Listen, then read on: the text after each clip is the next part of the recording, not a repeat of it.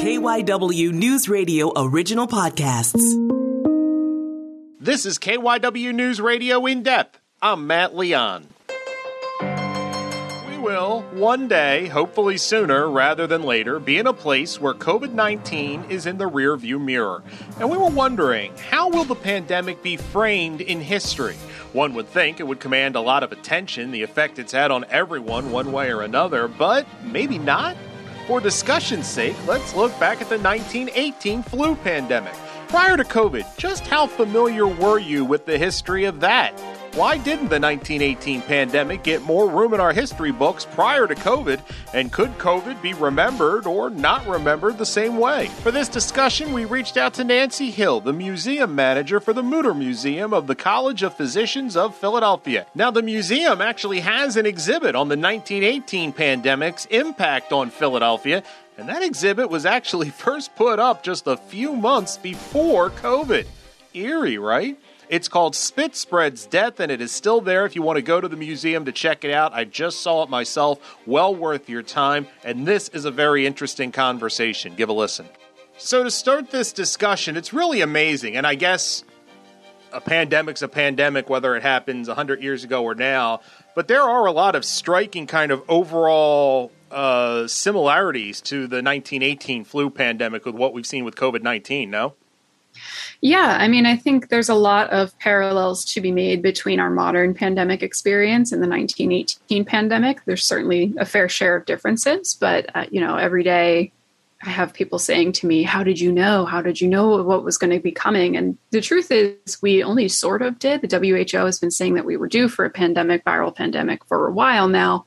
But we chose this subject for the exhibit knowing that there would always be something public health related in the news. We were kind of thinking it would be, an Ebola outbreak in another country or perhaps, drug-resistant syphilis in Kensington, something like that. We didn't realize it would be quite so big, so close after the opening of the exhibit. Because, COVID closures started about 6 months after we opened Spit Spread's Death. So, we knew there would be parallels, but we didn't think it would be quite so uncanny.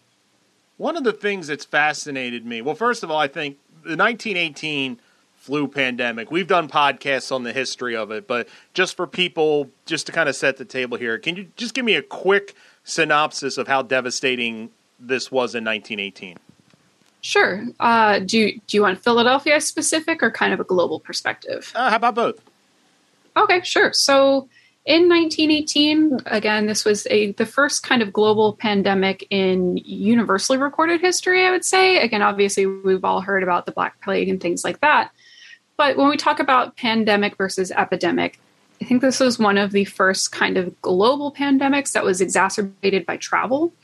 And so the pandemic broke out while World War I was going on. And so we were moving people and equipment around the country and around the world in a way that was not typical for the time. So, today, one sick person goes to one major hub of an airport, and within 3 hours, this thing is out of control. In 1918, they didn't have worldwide travel like that. And so it was kind of a uniquely perfect storm of the World War overlapping with the outbreak of this viral pandemic and really spreading it around. And so it's unclear where the pandemic started. There are the primary hypothesis is that it started in the American Midwest at a military training camp. Really difficult to know that for sure at this stage of the game, unfortunately. But again, if that's the case, it would certainly make sense because those people were trained and then they were sent off all around the country and into Europe to fight the Kaiser. So worldwide, this had a global effect. There's varying reports from 20 to 50 million people dead worldwide. Philadelphia was one of the hardest hit major cities in the U.S. Depending on how you slice it, Pittsburgh's up there too. So Pennsylvania was really having a tough time, both east and west of the state. In Philadelphia, we did a full death certificate audit from the start of the pandemic in September of 1918 to kind of the end for Philadelphia in February of 1919, and we recorded 17.5 thousand deaths from flu specifically. Again, people are still dying of other causes. So it's pretty catastrophic in Philadelphia in particular, and there's a number of reasons for that. But it's something that has shaped a number of families for generations. It's shaped a lot of things in the city in ways that we don't necessarily recognize or are conscious of today. But, this was a pretty massive event, of course, compounded and in a lot of ways overshadowed by the First World War. Yeah, that's kind of for something that did the damage that this does. I think if you and I went on the street in May of 2019 and asked people when the last global pandemic was, I would venture to guess we might get 10 out of 100 that would be within 10 years. Yeah. And I mean, this was massive, and yet prior to COVID, it was kind of relegated to a footnote in history. Now, I personally have 3 hypotheses for that, but I'm curious, do you agree with that, and why do you think that was? Well, I think there's a couple different contributing factors, but the biggest two that I would say would be kind of the patriotic commitment to the war effort and, honoring the war dead. And the other, I think, would honestly just be collective trauma. So in 1918, the 2 worst things you could be were a slacker and a hoarder. A slacker is being somebody who doesn't buy their share of war bonds or do everything they can to support the war effort. A hoarder being someone who hoards, rationed materials and things like that.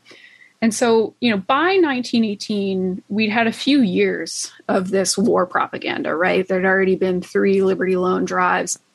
You would not be able to escape these posters that were really xenophobic and, beat back the Hun, stop the Kaiser. And it's always some big, heavy browed German dude with the bayonet. And he's always dragging somebody's daughter away. So people had years of this kind of, patriotic propaganda.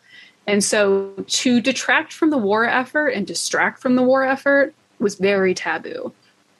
And so I think the first part of it is that the war was the most important thing going on in everybody's mind, and it had been for years. And so this pandemic hit, and it was obviously extremely devastating, but there was also still this world war going on. And despite the fact that more soldiers died of influenza than died in combat, these things were still seen as kind of separate rather than conflating events. So I think that's the first big cause, is that people at the time were really focused on the war effort and didn't want to distract from it. The second thing I would say is that this was extremely traumatic and people did not want to remember. They did not want to talk about it. So, talking again about the war. So here's an entire generation of young men who's gone away. And if they come back, they're coming back pretty traumatized, either from the pandemic death or from the nature of the fighting that they experienced. Remember, this is the debut of gas warfare, so there were some pretty horrifying things going on. And they're coming home to a public who's also now just seen, mass graves in cities. This was a very kind of bring out your dead plague situation. Dead people were piling up in the streets in Philadelphia at certain points. Here's a traumatized group of young men coming home to a public that is excited to see them and excited that the war is over, but they've also been through their own harrowing experience that's separate from the war. And so, they could either choose to celebrate the armistice and move forward, or they could talk about and remember the trauma. And I think that people just really wanted to get out of this dark phase they were in. So, to kind of answer your question succinctly, I think it's a combination of emphasizing the war and minimizing the trauma and trying to move forward out of this really dark time. How much also and those were 2 of the things that were on my list. And the third one is a pandemic is something that it's very difficult to put a place and say this is a place of remembrance or this is a memorial, because it's an infectious disease. It's everywhere. And since it's everywhere, there's not a place that's associated with the start of it. There's not a memorial you can go to, and that allows it to kind of cycle out of history a little, no? Yeah, I mean, that is something that we wanted to change with this exhibit. Part of why we wanted to do this is create a space where there was kind of a collective memory opportunity. And we do hope during the life of the exhibit to get one of those, I don't know if you've seen the blue and yellow historic markers around the city. Right. We are hoping to get one of those placed, hopefully outside the Macy's. And there's kind of an interesting story there, I can tell if you're interested. Absolutely. So to go back to kind of the start of the question, yeah, I think the only There are some public memorials in other cities, but they're quite small. And honestly, most of the memorials to the flu dead are in cemeteries. They're headstones or they're kind of mass burial markers. And that's not the most approachable place for a lot of the public today. We've really changed our attitudes about cemeteries and burial a lot since, the 19th century. And again, we were kind of just turning into the 20th century here. So it was also, a very much a time of transition for kind of how Americans interacted with death, which, again, I think the pandemic had a hand in for sure. To explain the Macy's situation, so in 1918 in Philadelphia, there was a committee they were meant to oversee the conditions in the war industries factories. Again, Philadelphia had a ton of war industry. We actually had an extra 250,000 people living in the city at the time just to work in the war industries factories. And, they were supposed to be making sure that the quality of, work safety was good. People were being paid fairly, things like that. But they didn't really have all that much to do. And so when the pandemic hit and these, infrastructure of the city essentially failed, this committee saw that there was something that they could be doing that was a little bit of a better use of their time. And so the department store that was there at the time was a Wanamaker's, or I think it was a Strawbridge's, actually. Either a Wanamaker or Strawbridge's rather than the current Macy's that's there today. And they effectively were given a phone line at the department store that was like the flu helpline. So you could call the department store, say flu, and somebody would be there to answer the phone and hear what was going on. And they would try to send someone out to assess your needs. So if you were saying, hey, I'm in Kensington, there's a ton of corpses piling up on the street, we don't know what to do, then they could send somebody out to where you were to assess the situation and hopefully bring the resources there that were needed. That could be nurses, that could be food. They also helped coordinate people who owned cars could volunteer as ambulances. And so you were given a green flag on your car if you were a volunteer ambulance driver. We think today about funeral processions and you get the little magnet flag. It was kind of like that, but you had a green flag and that meant you were in an ambulance. So this was kind of the center of the citizen effort to try and address the infrastructure failures that came about because of the pandemic. All started, where there was a phone line. So now let's look to today. Is it possible, and it seems impossible now, but could we see the COVID-19 pandemic folded into history the same way, or do you think it will be different? I think it will be different, and I hope it will be different. I think that science literacy is different and better now. I still think there's lots of room for improvement in science literacy, but people understand what's going on a lot more. And I do think in terms of kind of cultural development, we are much more willing and able to talk about things that are stressful and traumatic. I mean, it's one of these things that sounds kind of silly, but I say it all the time. If Twitter had existed in 1918, my job would have been so much easier because there just isn't material culture and there's not a ton of oral histories from the time. And so we work to collect some family histories, but most of the people who lived through 1918 are dead. Well, all of them really, but trying to find these like first person accounts and find these more personal and emotional artifacts has been really difficult. Again, because of the war and because people didn't want to talk about it or think about it. These would be stories that maybe someone heard their grandmother tell one time sort of thing. Whereas now, people are venting their daily frustrations, their experiences with getting vaccinated, their experiences with conflict relating to mask compliance. All of that is being recorded on social media, which I think will serve as an excellent, look back for future historians, but also people are processing what is happening in a way that was not going on in 1918. People are much more willing to be vulnerable and communicate the emotional impact than I think we were likely to see in 1918. I would be surprised if this got kind of swept out and overshadowed by historical events in the way that 1918 did. I think we all are able to recognize how much COVID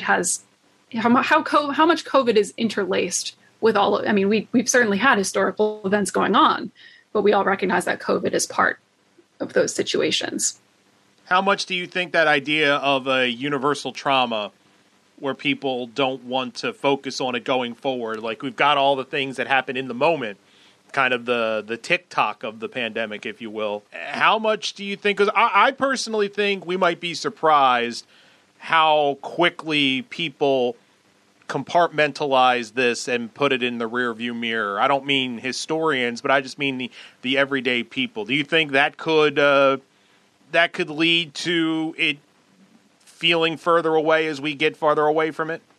I think so. I hope not in a lot of ways, but I definitely can see the appeal of wanting to be like, it's over, I'm closing this chapter and I'm putting it behind me. But what I hope people recognize is that it's not going to be just over one day, right? You know, this is going to be a slow transition out of pandemic mode, and honestly, it's looking like it's going to go from being pandemic to endemic. So it's not going to go away. It's not going to be eradicated like smallpox. It's just going to be something we learn to deal with, right? So I hope that people don't completely forget about it, because there's a lot of lessons to be learned about public health and crises management that I hope we take into the future with us. But I can definitely see the appeal. You know, you get that second shot and you say, nothing can do anything to me, and you pretend it didn't happen. I would discourage people from doing that, because you can still transmit the virus to other folks, spread it around as someone who's vaccinated. But, I think it really will depend on the person and how they choose to deal with this. I do think a lot of the younger generations who've grown up a little bit more submerged in kind of therapy talk and knowing how to process these things in a way that feels a little bit more transparent and productive. I think that those younger kids will probably keep it in the forefront, but a lot of older folks who have already been through a lot and maybe don't have those same emotional coping tools will just want to put it behind them and forget about it. And do you think we will see, you talk about wanting the marker outside the Macy's, do you think we will see a push once this is really in the rearview mirror for, and I don't know what it would look like, where you would put it, but memorials, remembrances to what COVID-19 did to society? I think that's a really interesting question. And personally, I mean, again, I'm a little bit biased because I work in the history of medicine, but I think there should be. I mean, this is over 500,000 people dead in a year, which, again, is more monumental than any military conflict we've ever had in this country. So, the way that we have the Vietnam Veterans Memorial and the 9/11 Memorial that lists all of, the victims or the fallen folks of these events, I think it would be important to record the names of everybody who was killed by COVID in the United States, because this is something that didn't need to happen this way.